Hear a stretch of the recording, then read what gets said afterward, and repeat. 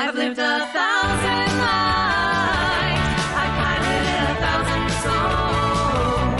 I've killed and fought at night just for another role. This is the Happy Jacks RPG Podcast, a roundtable discussion that's a mix of friendship, humor, unbridled enthusiasm, and tabletop RPG topics sent in from around the world. Just for another role.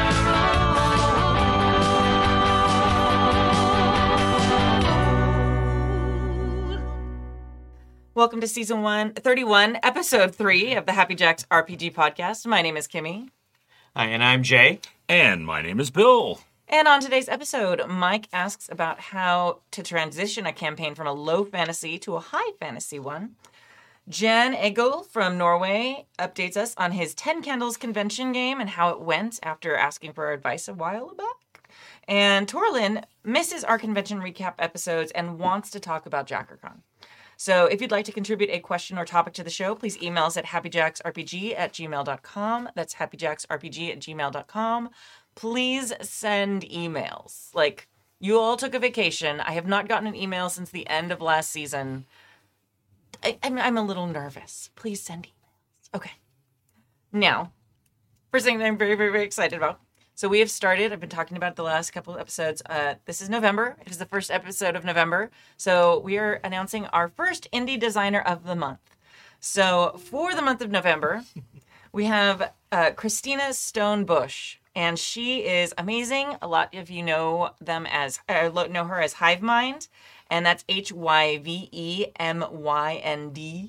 And you can find her games at hivemind.itch.io. And she is just a fantastic LGBT tabletop to RPG designer, a long member of the Happy Jacks community. She's on the Discord.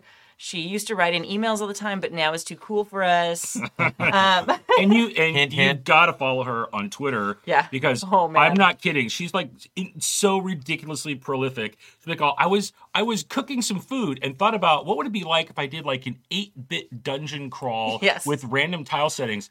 So here it is, and just starts like posting in her feed like images and layouts and rules, and it's all real time. I'm like, I've been designing this for a long time, and like, damn, girl, I dig your energy. So like, good. Wow. Yeah. Wow. Like, some of the cards that she's designed, I was like, I want to use those in my classroom. They're so nice. Mm-hmm. So she's originally from Philly, but is now in Japan. She has worked as a freelancer on Monster of the Week, Tome of Mysteries, Cortex, Prime, Spotlight, Spellcot, and she contributed to the Roots of Old Kaldur, I think that's how that's spelled, for Trophy Dark. Her personal work can be found at hivemind.itch.io, as I just said. And this week, we're spotlighting her game, Bright Hammer. So each week, we're going to try and mention a different game that she's worked on. And Bright Hammer is a rules-light high fantasy game that is a single-roll D100 resolution system. And it's super cool. You print it out. It's in, like, little booklets. Yeah, it's so, that's a thing. She's so good at coming up with these really compact designs. Mm-hmm. And I think it's because she thinks about how could I publish this? How could I put it out? And how could it still be like inexpensive for people if I did physical versions? And it's really clever ways of doing that. Yeah. And yeah, the books are like super cool. The Bright Hammer stuff is really neat. Yeah, and she's got a little kid, and I just need to like get an instruction manual on like how do you design things and have a young child? How do you get that done? Yeah, it's made to print and play and pick up, and it's on her itch.io page. And Bright Hammer is like a 3 mini-zine format, so it's like basically like their wallet-sized little booklets you can print out. There's 3 of them, and it offers a rule set that encourages like free-form collaborative role play and like for like high fantasy scenarios, which is really cool. The artwork is there. It's actually like a hack of a game called Sledgehammer, which I don't know anything about. But this one's much more like appealing to me. This is much more like my brand, and it's just very cool. And there's like badass woman warrior on the front, which always makes me happy. So Patreons will be getting a free copy of her game Bright Hammer. Wait, what? Patreons are getting a free copy? Free copy. What? That's insane. Yes. How are you not in our Patreon? Yes. Well, to be completely honest and upfront, Bright Hammer is currently pay what you will.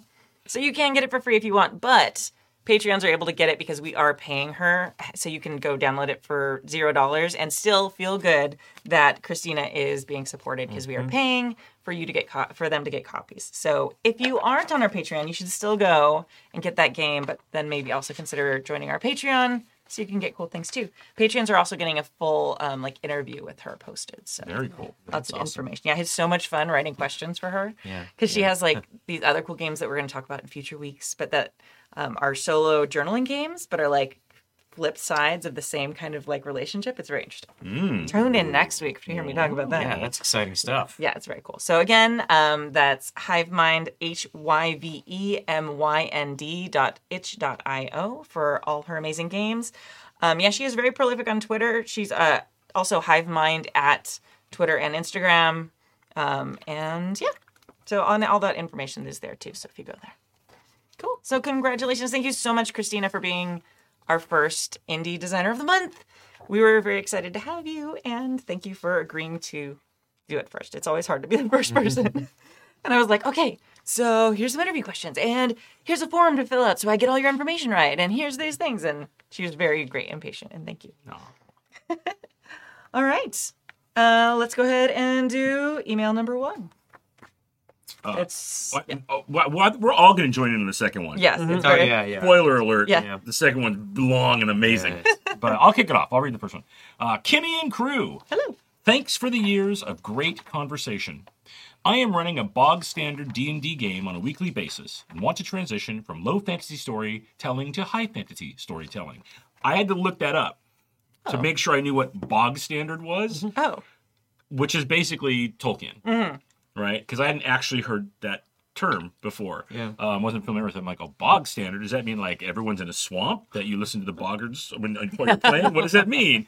But yeah, so that's really interesting. Like, I'm glad you explained that. Yeah, it's like classic trope. It's like just classic elves, dwarves, orcs, goblins. Like it's all very classic tropey stuff. It's a bog standard. Gotcha. Oh, see, and I assumed kind of like the bog because it's like low fantasy. Oh, it must be like farmers and like there's no magic stuff around. Yeah, like it's kind of that too. Okay, it's like both, but the things in the world are like classic standard tropes, right? And they and I did some reading on it, and it talks about how like when you get out of that setting is when you break like bog standards. Like Eberron, for example, if you're with that setting, is very like almost like steampunk fantasy stuff. Where it's like, well, hey, Warforged are cooler than elves, right? Is the vibe there. But this is like, nope, this is your like, you grew up with it, you know it. You read Tolkien, you know what's going on here. But it is more, but the low fantasy stuff is more like you're the Hobbits, maybe, right? And that kind of a setting and world. Exactly. Yeah.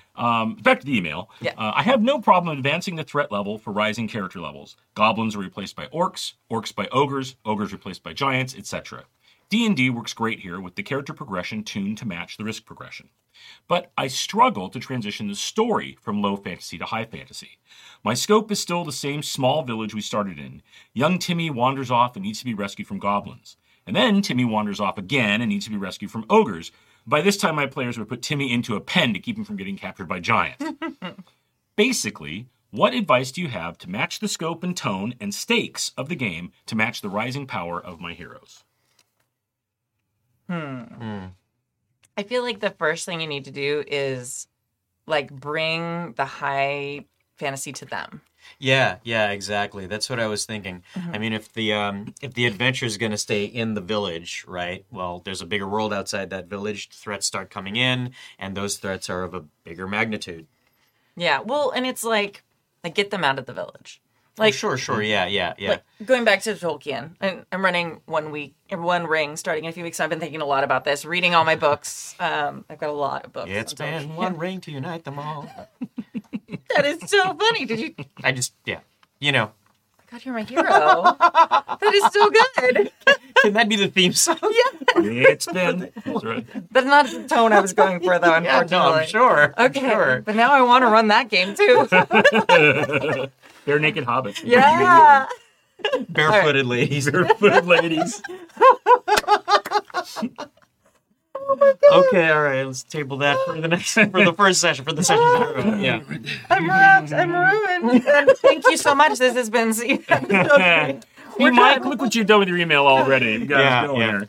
But yeah, like the Hobbits, they had to get out of Hobbiton. There's not that like while things can come and hurt things there, that's not a fun adventure. Like at the end of Lord of the Rings, there's some adventure there, but the thing is like I wouldn't even like try and like slowly scale it. Like make it high fantasy. You don't have to have a fucking ring show up randomly, or hey, this has been in your house the whole time and now we're looking for it and now you have to leave. But something like that. Similar but different. I will make a counterpoint to that by mentioning Star Trek Deep Space Nine. Okay, I'm 100% DS9, for this. Yeah. DS9, you know, the difference between DS9 and the rest of Star Trek is that Star Trek, like the original series, Next Generation, and the things that preceded DS9, they went somewhere. DS9 was like there. Yes. You know what I mean? And so I think there is something interesting about trying to kind of keep the scope in one location. And I granted, yeah, like if you want to scale up, chances are you are going to have to eventually push everybody out that door, right? But I don't know. There's kind of something fascinating about like, hey, here's your village, and you really kind of want that small life. You know, you don't want much larger than that. How can you kind of continue to do that? You know, it's an interesting challenge as a DM, I think, Yeah. or a game master, if you ask me. Yeah, I would agree with you. Like Deep Space Nine is different because it's in one location, but it's not a little Hobunk village. Oh yeah, no, absolutely Like, not. Yeah. I mean, like they're in the middle of this war. It's this giant like station where a whole bunch of diplomacy is happening and commerce is happening and people are coming through all the time because it's like a transportation hub. So if you're gonna like want to do like big high fantasy and you want to stay in one location, you need to find like I don't know what's a famous D&D. So help me. Here's the thing though. To that point though, the first episode starts off as low sci-fi because they're a station outside of a planet. Then, stable wormhole. That's the like high fantasy element that comes in, and now they can go to another quadrant, and now suddenly it's like a focal point. Because they were there, DS9 was like trashed, right? They left there like all, okay, and I was like, oh, this is going to be kind of like Old Westy kind of vibe, right? Where they're establishing a station and they got a relationship with the planet, and where are they going to go with this? And it was like all, boom, the ring shows up, whatever it is. Like the big thing is there, and you're like, oh, wow, now they're like suddenly the most important place in the galaxy. Yeah, exactly. Right? And so that to me is the interesting thing with DS9. It did stay there, right? It was, but they really made it such a big focal point, and then also just the fact that they can bring in anything. They can bring in things you've never seen before. Yeah. Right. So if you want to do that, that's a great idea. Like if you want to have something magical about something that pops up or is discovered in the village, like maybe the well suddenly is a wishing well, and now everybody's coming around because they want to get wishes out of the well, or whatever it is. Like that's a silly kind of example, but it could be fun. Also, thank you, James V. Waterdeep or Neverwinter are big cities in D&D settings, which I know totally. I was like, Winter Never, what is it? Like something. So thank you for that. I play D&D a lot. Actually never played D&D in like like an actual setting for D&D ever. But yeah, like the same, that sort of thing, like something where it's like, okay, this, and then you change the stakes, because that's really the big difference. It's like having like kind of a low fantasy. You can have big stakes, but it ends up being more like very combat heavy often in those. Yeah. Or maybe like more like individual scale. Yeah. You know.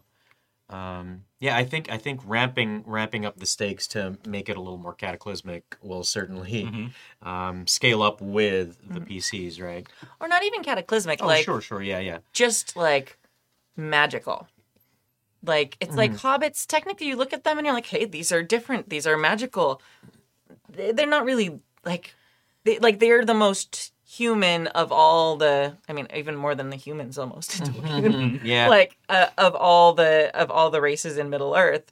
So like having them be a little different, but then like, so you're like, oh, they're magical, but then they're not really. They're farming and there's a pig and they have horses and look at them. Yeah. They like sitting and smoking. We all do that. Totally. Yeah. It's really interesting when one of your favorite shows, I know, Rings of Power, but I was thinking about the Harfoots, and it's like they're like, oh, they're living this nomadic life, like they're super in the dirt, and it's like then a dude falls from the sky in a magic fire circle, and you're like, oh, hello, welcome to high fantasy, right? Like very directly, and the thing I will say that was interesting about that is you're watching like here's a character that the one that falls like is now going through an amnesia campaign. Yeah. Right? And you're like to try to figure out like understand what it is and obviously has incredible powers with people that have like no way to grasp what it is or really help. No. Yeah. With that. Not at all. And that setup is really interesting, right? We could have a whole podcast where we discuss how that was executed, but the setup. Oh, we could have many podcasts on that. 100%. But the setup is really interesting. Yes. Right, because now they're suddenly thrust into this world, and not even that it was like they now have great powers, but it is there, and that has acted as a magnet to attract other things. Now they combine it with travel. Yeah. Right, which is interesting. Another thing that popped in my head about high fantasy. I mentioned Eberron earlier. Eberron is a very high fantasy setting, but one of the twists that Eberron takes is that magic is incredibly common. So it's not like, how did they do that? It's like people are like, they come in and they snap their fingers and like all the Evertorch lights come on, and it's just there. You come in and you don't wash your hands. There's a cleansing stone, right? It's commonplace. It's part of everything, and that makes it really interesting because it starts to be magic is a tool, right? But it's very high fantasy in the same setting because so it could even be the thing where, maybe they're in the town and they're out like, hey, we're just going out and doing whatever our farming is or picking our berries or, tending our land or something. And they find something or a cave or they find somewhere and just in it are things. And they don't even have to be like massively powerful things. They're just like, these are things that do stuff we've never seen before. How does this work? Right. And because part of it could be what you're trying to do to if you want to ease them into a high fantasy is spark the characters' curiosity and imagination. Right. So they get that taste and they're like, ooh, I want more of this. Yeah. Where could we make more here? Do we need to go somewhere for more? Yeah. There's a lot of ways to do it. I do, though, Kimmy, like when you were saying, like, don't try to ramp them into it. Just like, welcome to high fantasy. Boom, here you go. Exactly. Yeah. I mean, you can ramp them up into it. That's not as much fun, I think. A lot of times it's like, if you decide you want to do high fantasy, like, unless you really want to make that part of the story, like they discover these things and they slowly are figuring out what they do and things like that. Or if you want to do something like kind of like kicking off that idea, like their characters now discover these magical things, and then you jump forward and have them create new characters, and it's like 3 generations later, and they live in this very large, this little village has become this very large, like magical, like metropolis. Sure. And like they're the old families who have been here since the beginning or whatever. Like that's a fun tie-in. I love like generational tie-ins with games. Something like that where it's you have a ramp up technically, right? But like, there's not like a wait time in the game. Yeah, it's really interesting. I like them. Kind of went back to the email where it's like, how to match the scope and tone and stakes to match the rising power of the heroes. So I'm guessing the players are now at a point where they're like, hey, we can do some pretty great stuff, like really interesting things. We're getting pretty powerful. I don't really know if we want to go beat up ogres or orcs anymore. Yeah, you just don't want to keep fighting those martial opponents, right? Yeah. Another thing is, another way I think you could just completely throw them into high fantasy is have like some kind of planar rift happen. A planeswalker shows up, or a tear in space, and suddenly they're thrust in the abyssal plane. Just like, just take them like someplace completely different. Yeah. Like way out of their comfort zone. Yeah. Where all the rules have changed. Yeah. That'd be amazing. And then they're like, now what do you do, right? And they're like, that would be, I can imagine if I was a player, like that would be ridiculously exciting, right? To have that happen. You're like, what just happened? Where are we? Where's our house? Where's my stuff? Yeah. Like, and just things are, it's like I went from the thing to the big city, right? Yeah. I mean, if they're in D&D, it could even be someone comes and takes them to Waterdeep. Yeah. Yeah. Yep. And you're like, what's going on here? And they're like, Wow, welcome to the big city. Yeah. Would be pretty fun. Yeah. I always love the country mice in the city type story. Yeah. That's Fish always out of fun. water kind of deal. Yeah. They're trying to get their bearings and like they were the hot shit back in little nowhere village, and now it's like, you're level 6. Oh, that's so cute. That's You're so great. sweet. Mike doesn't talk about that, but like if they're not, like make them the big shit in the town they're in. Right. Like spend a few sessions like really raising them up to where they're like all, who runs Bartertown? They're just cruising around. It's great. And then boom, put them to this altar. People are like, can you get out of the way? Yeah. Yeah. Because they're meeting higher level threats and they're being introduced to higher level fantasy stuff, but they're still like getting that second stage growth thing. That's really cool. Yeah, that is really awesome. That's a great idea. Did you have another thing? No. I guess it all really depends. Like, I guess to me, the answer lies on whether you want to do it gradually or whether you want to do it abruptly. Yeah. You know what I mean? So. And if you really want to keep them in the town, there's ways to do that too. Yeah. Like a lot of stories, like pull them from the town. One thing I really love, the game Skyrim, which I adore, but like in Skyrim, there's all these little towns, and it's like suddenly dragons are introduced back into the world. So now you go from little town to little town, like trying to defend them. So maybe that's what happens. Like if they are very passionate about staying in this town, in this area, the little kingdom, whatever it is, like have some wild big thing that like is like from legend introduced and now be like fairly common in the area that they have to like be patrolling for. They have to learn about these things and how to stop them, so they have a higher level threat that's much more high fantasy, but they're still like protecting their town. Yeah. And they might have to go to Waterdeep to find out like how do you kill a dragon? Right. Fushoda, what the hell is that? Like, just kidding. It's a very, you get it if you played. And then they come back and like, but so they have all these bits of the adventure to try and put together this puzzle of how to solve whatever problem you introduce. But it's always more fun to me. I think like everyone's like, oh, there's a dragon attacking the town. It's like, well, that's not fun because there's only one. Like, if you make dragons, like, a thing that's now in the world or whatever, it doesn't have to be dragons. But, this is a thing that's now everywhere. So it's not, you're just killing one. You have to discover a way to fight these things that then you can pass on to other people. So it is a larger level thing. Something like that. I know dragons in D&D are very different than they are in Skyrim, but that's a good example. It gets the idea across. Another thing that I could think of is if you want to keep them in the town, let the town grow with them. Yeah. And so, one of the things that they mention in like the DMG is let the players have a visible effect on the world that they inhabit. So when they accomplish things for the town changes with them and grows with them. More people come to it.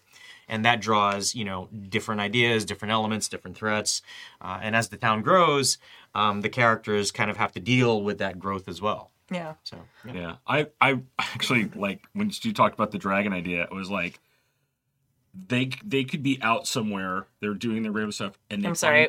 When who talked about the dragon idea? You did. When Kimmy talked about the dragon Stu, I'm like, I'm sorry. What? Who's that? Yeah. No, go ahead. Continue. Don't dead name the podcast.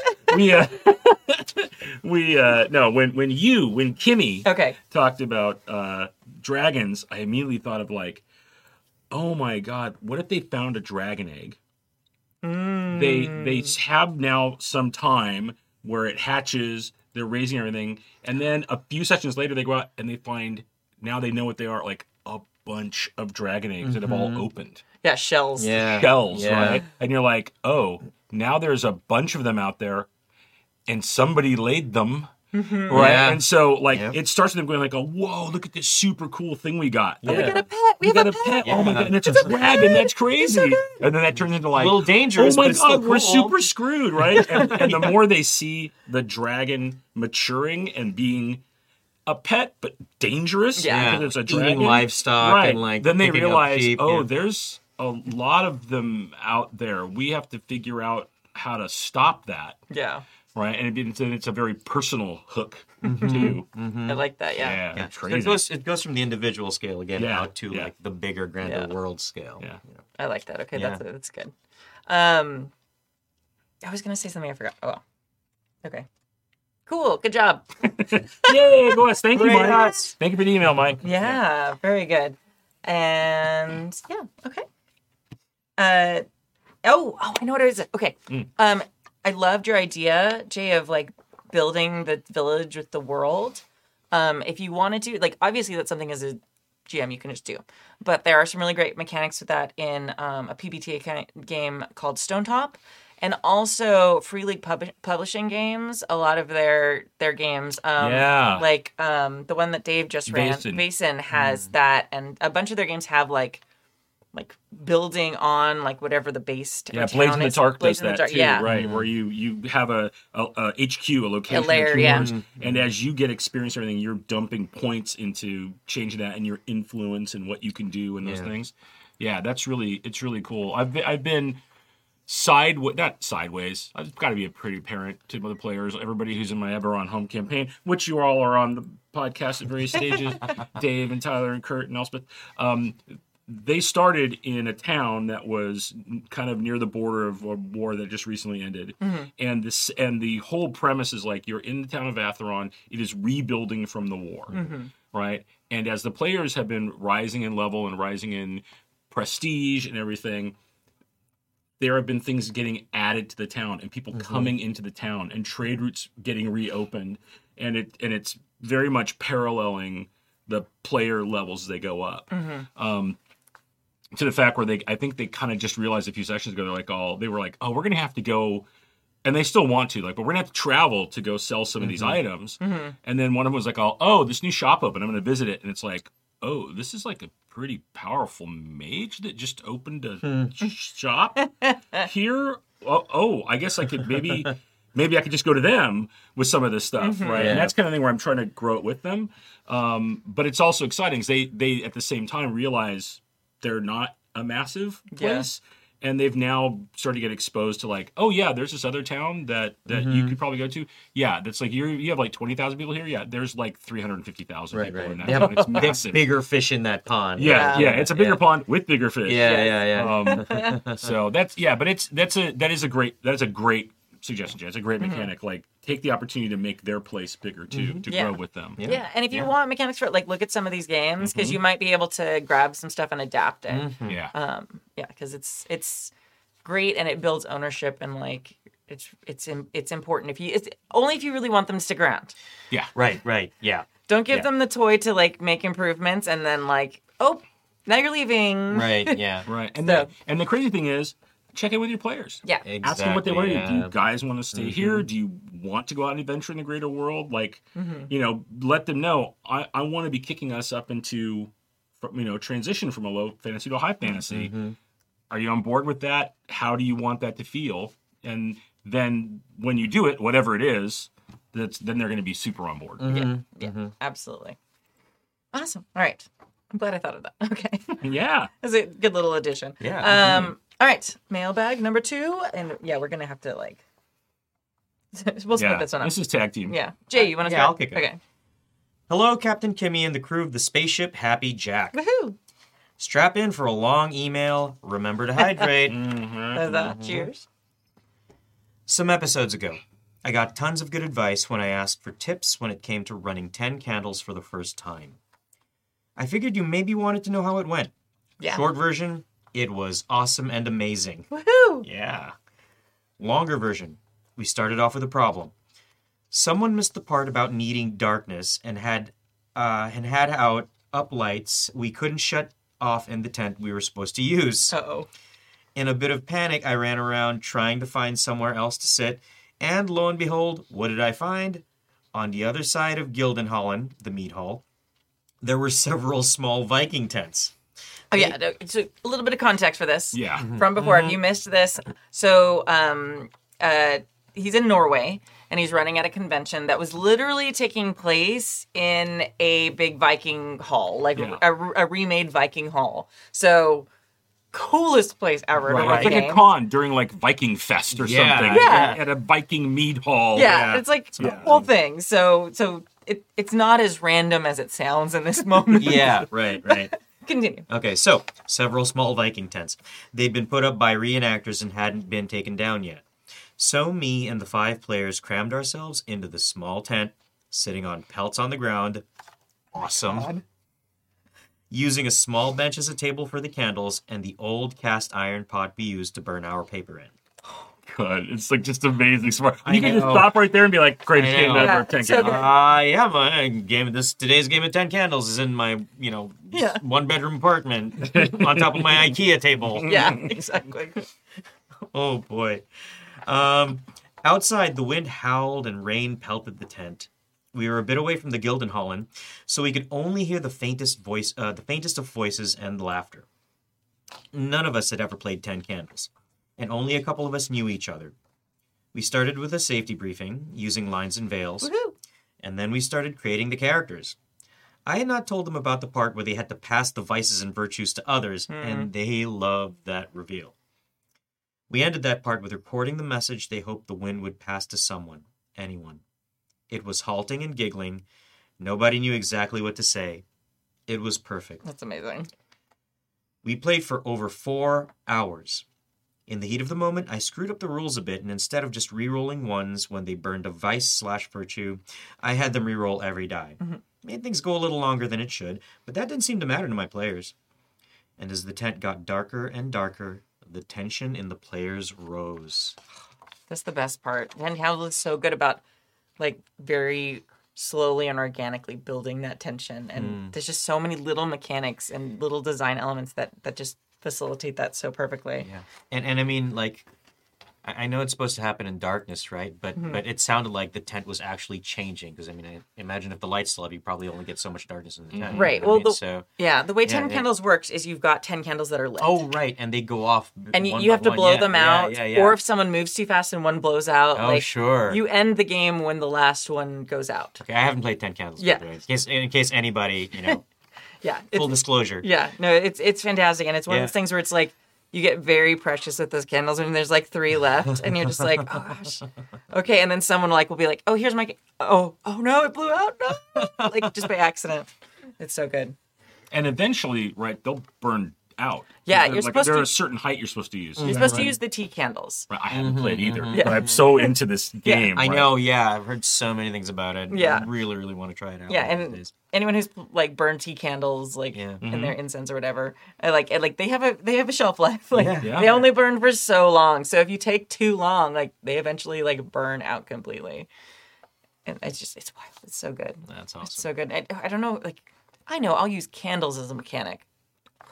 Right? It's a So good good. idea. Yeah, So good. yeah. So perfect. Yeah. Yeah. I wonder what the playtest for that was like. Oh, these voters. Yeah, like voting taper candles They're- super long. These things aren't just gonna Like, work. Hour 16, like, oh, God, get somebody, please. Yeah. Or they use like courting candles. They use those, like, Oh, birthday good candles. Lord. Yeah. Yeah. Oh, we're immortal. This is the best.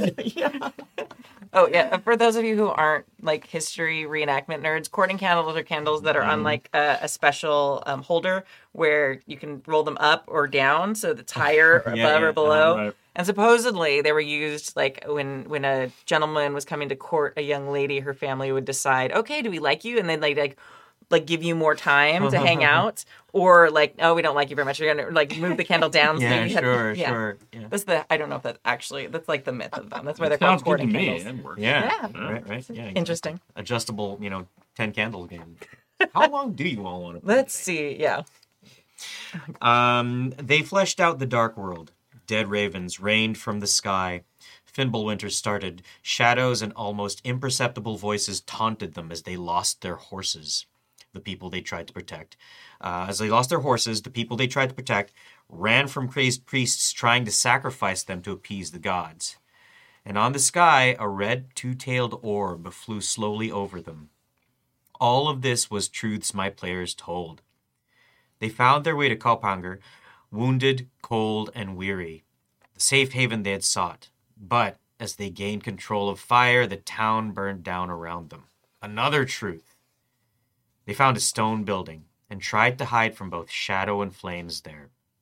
When something tried to get into the building, they found a trap door down to a tunnel. A tunnel lined with skulls that turned to watch them as they ushered the few remaining villagers they tried to protect down the tunnel. Bugs started appearing, a swarm of creatures that pushed them to the limit, until they ended up in a larger room far underneath the city, a room filled with treasures pillaged from far away, silks and spices, oil and weapons. The party found ceremonial mead. They used the oils and spices to paint runes upon their foreheads and turned to the only entrance. Shadows trickled in, taking shapes of people they had known, people who had died during the trip, people they had lost. And with a shout for Odin, Thor, Tyr, Freya, and even Loki, for Valhalla and the ends of the world, they charged the shadows. The little lost dancer girl with her tiny dagger, the serf who had grown to a leader holding his shield and axe, the golden-haired girl who just wanted to be loved, the grizzled and traumatized warrior, and the stoic sheep herder. They took their last stand there. As I pinched out the last candle and we sat in darkness, they each described their character's last moment. The final sound the serf heard was his father, calling from beyond, telling him how proud he was. After a couple of seconds of silence, I started the recording they had done earlier, and the giggling, unsure voices rang out in the darkness. The only other sound was the wind and the rain against the tent, and the players started applauding. That's a first for me. Okay. Yeah, wow. Yeah, exactly. Yeah. Like, I'm applauding. Yeah. I'm gonna... I like that first. Amazing reading. I know. Amazing. Because I'm there. I've got goosebumps now I like hearing the story of this game. Like, oh my God. Oh my God. That was, it was just a journey, you know? Yeah, I need this, Wonderful. and I need you to do the audio reading of it, like the audiobook version. Damn. Okay, that was very good. Okay. Whew. All right. Yeah. Amazing. Like, so cool. Sounding. Yeah. Right, Just all the story. Yeah. Here, we'll talk about it. Go ahead and finish the email. It was such a great experience. Horrifying in the best way. Made worse by the players, truth by truth. Things just flowed. At one point, I was describing how black shadow or smoke was rising from a corpse that started moving. I dragged my hands over my face to show, and a couple of players screamed. Did you do that on purpose? Did you plan this? One of them asked me and pointed to my face. I had been pinching out candles with my fingers and handling an old cast iron pot.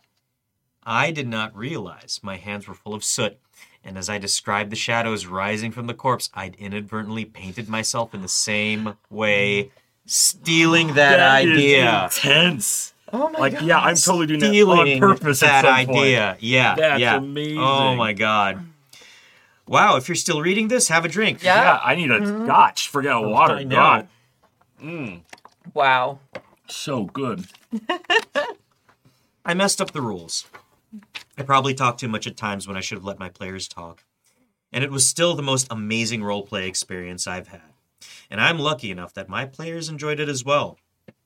I'm not sure what advice I would give other new GMs who want to run 10 candles. It might be to be even more clear than I was that the characters will die. One of my players was unused to TTRPGs, but had played a lot of board games, and that could be felt in the first couple of truths. It didn't take too long before she stopped trying to win, thankfully, because that could have been a bit of a problem. As it was, it ended up just flavoring the story in a pretty cool way. Besides that, my biggest advice is to watch Jennifer Kretschmer's video about 10 candles Yeah, Jen. on Matthew Colville's YouTube channel, optional, and just run the game, not optional. Thank you for all your great advice. If we had the budget, we would definitely fly Happy Jack's crew over for next year's Midgard Con. That would be so awesome. Midgard Con. I know. I know. Just the name of it. Midgard Con. Perfect place to run night Yeah. times. If I'm gonna put this out there. If you bring Kimmy, she's got the right costumes to wear. You have all of your Midgardian. Yeah. Which, by the way, thanks for mentioning that, because Jen still has a couple of my costumes that I need to text her and come back. Yeah, she's got some of my flapper outfits that she used for something a while ago.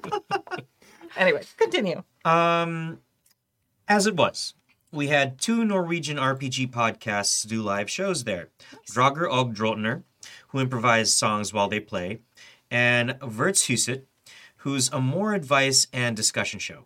What I'm trying to say is that you people would fit in perfectly. And even if we didn't, I'd sure love to go to MidgardCon anyway. Yes, right? yeah. Oh, good Lord. Keep up the good work, giving us advice, listening to our triumphs and horror stories, sharing your own stories, and being a shining light in an increasingly dark world. Oh. Sincerely, Jean Eagle from Norway. Roguish Librarian on Discord. Woo. Still GM high from this session. P.S. I'll add a verse from... Okay, my... It's My Norwegian. Norwegian is not particularly good. Havemil. So, Havemil, okay. I'll add a gonna verse from Havemil that fits pretty well. You can try to read the original or the translated one. Doer fe, doer frendar, doer sjolv det sam, or same, men ordet deg, aldri doer, vin du et getord gift. That is so much better than I would have done. Cattle die, and kinsmen die, and so one dies oneself. But a noble name will never die, if good renown one gets. Skull. Wow. Gold. Skull. Okay. All right. That's awesome. man. Wow. Yeah. Yeah. Oh, what a great story. Yeah. And it's amazing because like you feel by the end like and this is like the magic of 10 Candles and a lot of RPGs, but 10 Candles especially, like you can sit down with strangers at the beginning of 10 Candles. And that's exactly what they did. Mm-hmm. Like they didn't really know each other. It was a con game. Like I'm assuming they have signups and stuff. And like by the end, they were all like in it Yeah. together. Like you are surviving or not surviving is really how it works. But like you go through this together. And by the end of it, it's like you are a group who have experienced a thing. And it's just amazing. It's so amazing. It's so good. There's really something about games that in a not negative way, but tell you like the end of this game ends in failure. Yeah. Right? Because it's really freeing. I've never played 10 Candles, but I've played a lot of Fiasco. Yeah. And you just know it's like there's a reason it has that name. Yeah. Right? And you're like, oh yeah, everything's gonna go super sideways by the end. Yeah. Right? And so it gives you the freedom to embrace it. Yeah. Right. And yeah, I even more so after listening to this, like I super want to play it. Yeah. It's like, Yeah. oh my god. We should do another one. We streamed a game of it, but it was like a while back. Like, oh man. Like, it was years ago.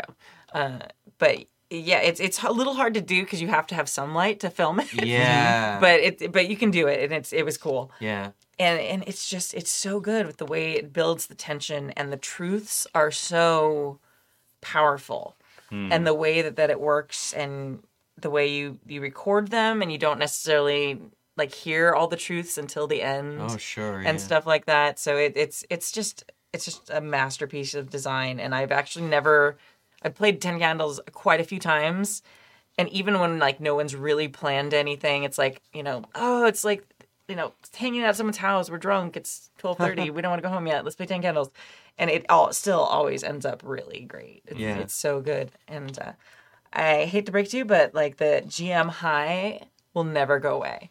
Like in 20 years, you're going to be telling people about this game, and you'll get that rush of like, it was so amazing. You get a little goosebump feeling, and like those moments, like they don't go away, and that's like the magic of TTRPGs is this like experience. Sorry, I'm nerding out about the thing we all love. No, all good. So good. I mean, You should start a podcast or something. I know. I know. Seriously. Right? Try to find some like-minded people. I mean, This is just how I have friends. I'm like, you're my friends now. Thank you. you'll go along with me playing this game where we use candles and we snuff them out. Yeah. I have a podcast. You have to come over to hang out at the podcast. It's not because I want you to come hang out with me. But I think that one of the cool things about this story is I've never played 10 Candles with a Ragnarok theme. But it's also interesting that because it's like assuming, like not knowing who all the players were, but it's a big part of their culture. So it's something that is very personal to them and that they know a lot about too. And I feel like that 10 Candles has like a special power, especially when you have that, when there's like something that like binds all the players similarly together. And I haven't played a 10 Candles game that's kind of ended up that way.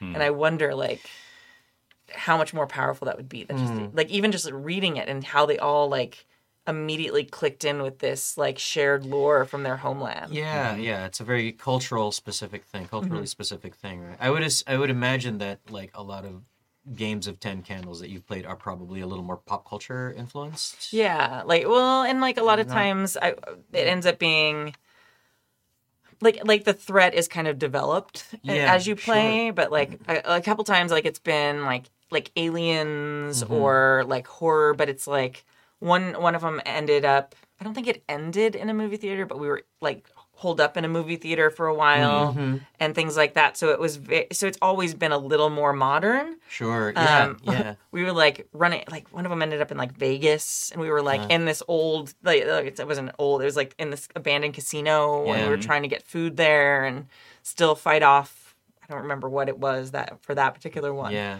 But I've never done one that's in the past. For one, I think that's a really cool take on it, and also done one where everyone at the table had like a shared experience. And I don't know if that's on purpose because it's like, oh, it's just, and that's boring, like just stuff, or like because we play so many games that are kind of in historical or fantasy, historical based type games. I wonder if it's, oh, we're going modern with this, or I don't know. It's just interesting.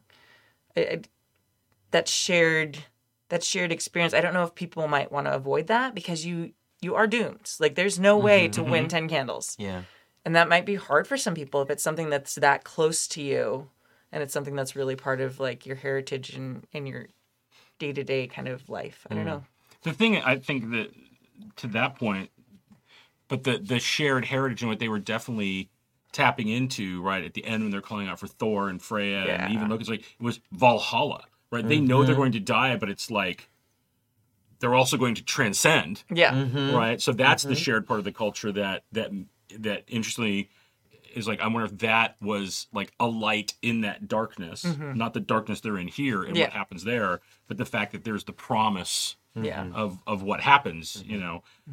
If it was Ragnarok, it's a different thing. But even the fact that it's not, culturally, it's not the end of things. It is the bridge to a new beginning. Right? Yeah. And so that's really interesting. Yeah, I'd be really interested to, now I'm really thinking about, like, how would people from shared cultures that have different views on death or you know, interact with this game and play that. I think it's one of those things that and maybe it's just because keep safe distance from it, because it can get very personal. And like you said, you have to make super clear. And I think this was one of the things we suggested up front, is like, you have to let everyone know they're going to die. Like, if you can, before they sign up for this game, because it's not something everyone's cool with. Masterful game, but you know, not everyone's into that. Or in particular cons, when you're sitting down with strangers, it can be really heavy to deal with that. But always, like, we've always, like, in the games I've played, people have, like, made light of death or been, like, the macho American, no, and, like, going out in a blaze of glory. Like, we haven't actually touched on, like, the religious belief elements that I can recall. So I don't know if that's just for time, because like, role-playing moments like that happen, but because you've got this time limit just by default of candles burning, you know, if moments like that tend to get skipped, or if people automatically, because it's a very vulnerable moment, like, kind of pull away from that sometimes. Where if you're in a longer form campaign, you can kind of build up that relationship and have those role-playing moments, because you know, your impending doom is not right there usually. Yeah, right. You're not literally looking at the sand and the hourglass, as it were. Right. So yeah, I don't know. It's a very interesting kind of, like, philosophical thought experiment on 10 Candles. Yeah. But yeah, it's like that. The Valhalla aspect that's an interesting kind of observation. Yeah. I mean, that's the premise of 9 Lives to Valhalla, right? So this is 10 Candles to Valhalla. Yes. Right. Wonderful mashup game of death metal cats, like, you know. Anyway, But that's another one of those games where you just tell players, listen, you're gonna die, and just lean into it, lean into it. It's a quiet year is another you're gonna play this, and at the end, a catastrophic event happens. Yeah, it's just the way it is, right?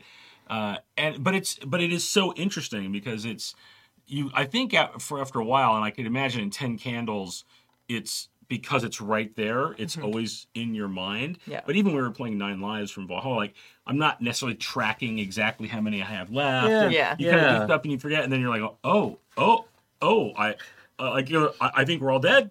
You kind of get to that point, right, that was a big fight. We all beefed it. Yeah. So that's the thing I think is also really intriguing and is so brilliant about this game design is that there's a constant visual reminder. Yeah. And you're seeing it happen, and you're like, you're 3, and you're into 2, and you're just like, well, not even just the visual reminder, literally the darkness closes in around you. Yeah. The room gets darker as you play. So you just feel like this presence of darkness increasing as your doom draws nearer. It's so fucking cool. Yeah. Sorry. It's just especially now, when I started playing it, I was not designing games. And I was like, oh, this is really cool. This is great. But now as a game designer, as I'm trying to come up with cool things, and I'm just this is so inspired. And you're just like, was that person I forgot the designer, I apologize, but was the person thinking, oh, okay, they're going to burn out, or were they thinking the darkness will close in around them as they play? And you're just like, oh, that's so good. Yeah. Someday I might come up with one idea that might be that good. That's the whole thing you strive for when you do game design. You sort of have that one thing where years later people are like, oh, that thing, and you can just like, oh, what'd you do? Oh yeah, that candle mechanic, 10 candles, yeah. Everyone's like, oh, yeah. So good. All right, last one. I guess I'll read this one. Mailbag number 3. Greetings, Kimmy and the gang. So, longtime fan, managed to work my way back to the very beginning at one point, and I am so happy that Stu is doing what he needs to do, and the podcast is continuing under new management. Kudos to you all. One thing that I always liked was the wrap-up live podcast from the various cons the Jackers would attend. Maybe you could see where I'm going here. We just had JackerCon. This was from a little while ago. I would love to hear wrap-up/post-mortems of those. How many players? How many GMs and games? What systems? Any cool stories? Maybe a guest from the awesome GMs? Keep those dice rolling. Yours, Torlin. P.S. How did a stork from a fellow Portlander? Endgames rocked. P.P.S. Drink. Woohoo! My last little... Yeah, that has been weird. Like for so long, I almost tracked the years by 3 cons a year. One in the fall, one in the spring. It was and we just haven't had them. Yeah. So that's been super strange. We did have JackerCon, and it was amazing. I think we had 18 games that were run that weekend. Crazy cool. So good. And we some people were talking about it in the Discord. The JackerCon Discord is a separate Discord where we just run games because there's a bunch of bots there that help with that stuff that we don't need and just hanging out with each other. And that's up still all year, and people are still using it often to run games there. I think I talked a little bit about I was in an Alice is Missing game. And I was almost in that. I was in that game mostly because I just wanted to see it. Everyone's been talking about Alice is Missing, and it's a wild game, and it's I know I talked about it a lot right after, but it's more LARP almost than role playing game, and we ran it. It was run online by Lloyd, who's amazing, and actually going to be running a game coming up very soon on our channel. Nice. I was like, you're amazing. Oh, you live in London. Okay, so it'll be a remote game then. Cool. And it wasn't London, but he's got the very charming accent. And it was really interesting. It's also a timed game, similar to 10 Candles, but it's got a soundtrack you play. So you have to go and you have to play the YouTube video while you play. Excuse me. And at different points, the sound is part of it, and the sound ramps up. And I don't know, it's a very interesting game. So I had a really good time. I learned a lot about game design from observations of it. So that was very, very cool. And we're hoping, we just did a couple of us did the last con. So we're hoping like the next one to maybe go back to doing a live show at the end of the con again. We'll see. Fingers crossed. Yeah, it's that's the biggest thing I've missed is just like for the last 3 years, like being in the same room with people and playing and, even hanging out, like doing this is amazing. Yeah. But just that idea of Thursday night is our Eberron night, which is an online game. And because we're using Zoom, I was trying to describe something, and Elspeth, my wife, picks up this barrel, like a 5-gallon barrel, and I'm like, yeah, it's much heavier than you would expect. And she's like, oh, is it so not like it's water? I'm like, well, no, something else. She's like, well, I want to shake it, and so I said, okay, you shake it, and it goes like, but Zoom would not play that sound. It was it was reading that as being like something just to ambient filter. noise or something. Yeah. It's like. It doesn't sound like anything. I'm like, no, it's just like. She's like, and she's like, I can't hear you. Zoom's filtering it. So, because we're in the same house, I got up, walked over to her space where she's got that. And I opened the door, drop sign was all, and then closed it, and then walked back over to my space. And then so she's telling everyone, like, yeah, it sounds like maracas. And I'm like, oh right, I could have just described it that way. Right, like I yeah, got caught up in doing it. Shaky egg, Bill. Shaky egg. Yeah. But then I was like, oh, that's what a weird thing that just would not be a problem if you're all at the same table. Yeah. And there was like another thing that she saw in my study, and she's like, oh, what is this? I'm like, I got that to use as a mini if we ever all played in the same place, but I don't think we're gonna. She's like, it's cool. We should put it in the yard. I'm like, okay, that sounds great. But yeah, Wait, I'm sorry. There's a mini we're gonna use that you want to put in the yard? It's a skeleton dragon. Oh. It's like this big. Thing, yeah. It was like 3 years ago for Halloween. I saw it somewhere, and it's basically a dragon, but it's a skeleton, and it looks super cool, and it's like this big. That's awesome. And I wanted to be like Dracolich in there. yeah, Right? Yeah. And people are like, ah! But I was like, yeah, that probably will never happen. So why is it just sitting in my office on a shelf? But yeah, I mean, I can't wait to go to cons and see people again. And especially, we're, I think, really blessed by having an amazing community. And that people have come out to cons and are like, this is a big trip I've made, and get to meet them and, put names to faces and things like that. I miss that more than anything, I think. Like, I miss playing the game. It's fun running games, but like meeting people and I don't know if people have noticed, I like collecting friends. But at the last con, we met this amazing guy named Dan who just jumped in on one of my Starscape games, and yeah, sure, your game ended early? I can run Starscape for 9 people at once, no problem. Jump on in. And actually we ended up working great with the story.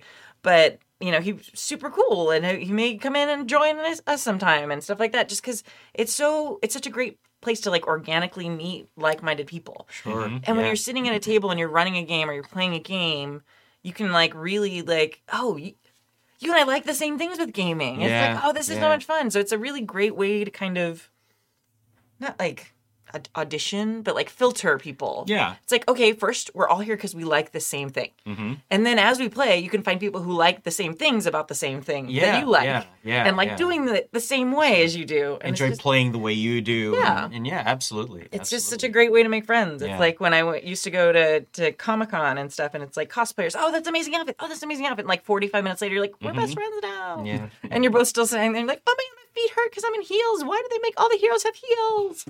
That's what, sorry, that's very deep cut. But going deep. Yeah, that's what cosplayers like bond over. Like, what tape did you use to keep your boobs up? Like, it looks amazing. You've been here for like 5 hours. That's so good. Also, honestly, true conversation I had. Things like that. Like have like these places where we all go, like listening to podcasts. Even now, like Discord and stuff. Like. Finding, like, self-selecting into different groups of people is just so magical and powerful. Yeah. And like you were saying, like, people coming who, like, normally, like, we wouldn't get to meet. Yeah. Or normally don't get to see. Yeah. Right? And we're lucky that here in LA we've got 3 cons that happen regularly every year. Most cities will have, like, a con, right? Like, a big con. And then we have the different locales around LA that within a few hours drive where they have 3 cons happening a year, or, you know. And you see the people you only see at cons there, right? There's this, that's the great thing about the community too, but, that's the there's funny that thing. regularity of it, right? That you know, oh yeah, this so-and-so is going to be there, and I get to play this game with them, I get to play that game with them. You live 5 minutes from them, but it's like yeah. the only time you see them is at cons. yeah, hashtag truth, yeah. Uh-huh. Mm-hmm. Absolutely. So yeah, we're hoping to have more of those stories, hopefully again pretty soon. Obviously, I've been very clear about how safe I'm being, and we're all being really safe here. So obviously, it will depend on how things are going, but we're hopeful that it will start to be something that we're able to start like weaving back into the Happy Jacks experience for everyone. And it was great, and we got to hang out with some listeners at the last one, even though it was very small. And then I had my giant air filter that Nick was very nice to like help me like cart around with me. That's cool. It was very cute. That's a good idea, actually. Even just for like regular cons, you know, happening during the non-pandemic times. I don't think I'll ever go to a con with an air filter again. Well, It was nice. yeah. I mean, well, no, Sure. it was just a nice, fresh experience. Yeah. So You'll always go to one with it, or like I think I'll take it with me always. Okay. Yeah. I heard the opposite. They're not necessarily like some of them. You can get some that are not particularly huge either, and so. I had a cart. Okay, but There you go. that works. Mine was rated for 900 square feet, That and it was totally industrial. works. Oh no, wait. You know what? No judging here. Yeah. That's totally great. Just like, all right, is everybody ready to start dancing? Okay, so we're gonna. Trust me, you won't get con crud. Okay, you'll thank me after the con. No. Yeah, actually, a lot of people were like, that's a really good idea. Like, This is what I'm saying. so I had first of all, like it's a smaller con, and I actually felt very safe there. Like as far as like the way the hotel is, and they only had 1 or 2 tables in each room that were playing, and they're pretty big rooms. I would say they're bigger than my classroom, so they're definitely bigger than 800 square feet. So it's like 12 adults in 800 square feet, and it's a very highly air conditioned modern building, which felt really good. And then like I had a fan blowing in air from like the hallway, and then the air filter.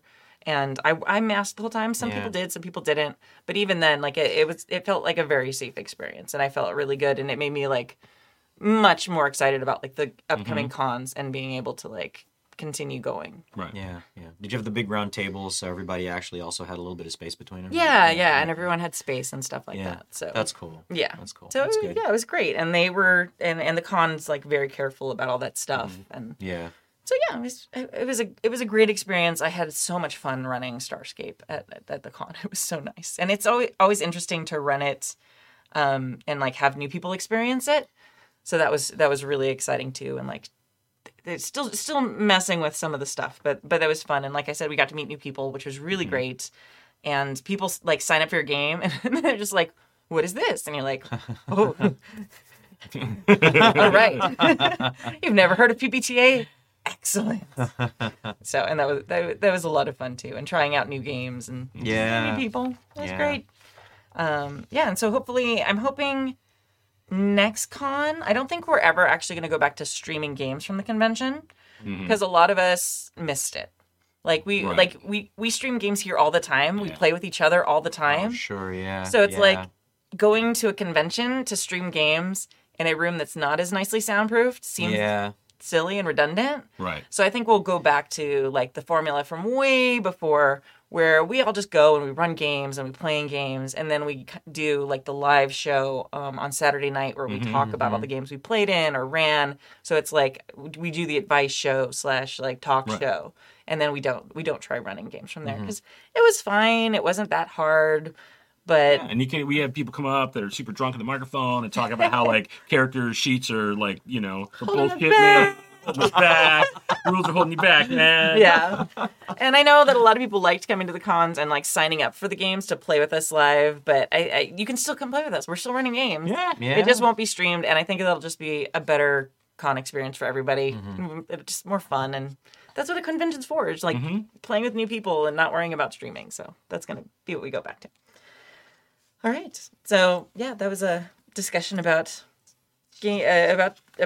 conventions, and hopefully there's more stories coming soon. And yeah, chat in the Discord and stuff like that. People will definitely talk to you about how amazing the games were for JackerCon. so good. It was just, I was so blown away. And I have thank you gifts that I'm still sending to the people who helped organize it. They've been sitting in my house for like months now. They're packed. They're ready to go. I just have to put them in there. I have a toddler. It's really hard. Okay, people. Okay. I think we're done. Sorry. I love you all. They'll be cool when they get here. Sorry. All right. Thank you for joining us for Season 31, Episode 3 of the Happy Jacks RPG Podcast. Please visit hivemind.itch.io to support our amazing indie designer of the month, Christina Stone Bush. And thank you to our chat mod, James V. Woohoo! And our amazing Patreons who keep us ad-free and independent. To join their amazing ranks, you can go to happyjacks.org/Patreon. And my name is Kimmy. I'm Jay. And my name is Bill. And today we're going to leave you with a song called Heavy Mahogany. This is by some friends of ours from the Ren Fair called the Dread Crew of Oddwood. And they're like a pirate metal band, but they play acoustic instruments still. So metal music with acoustic-ish instruments. They're also just like the coolest fucking guys. I love them. Okay. And we will see you next week. Thank you so much. Bye. Bye, folks.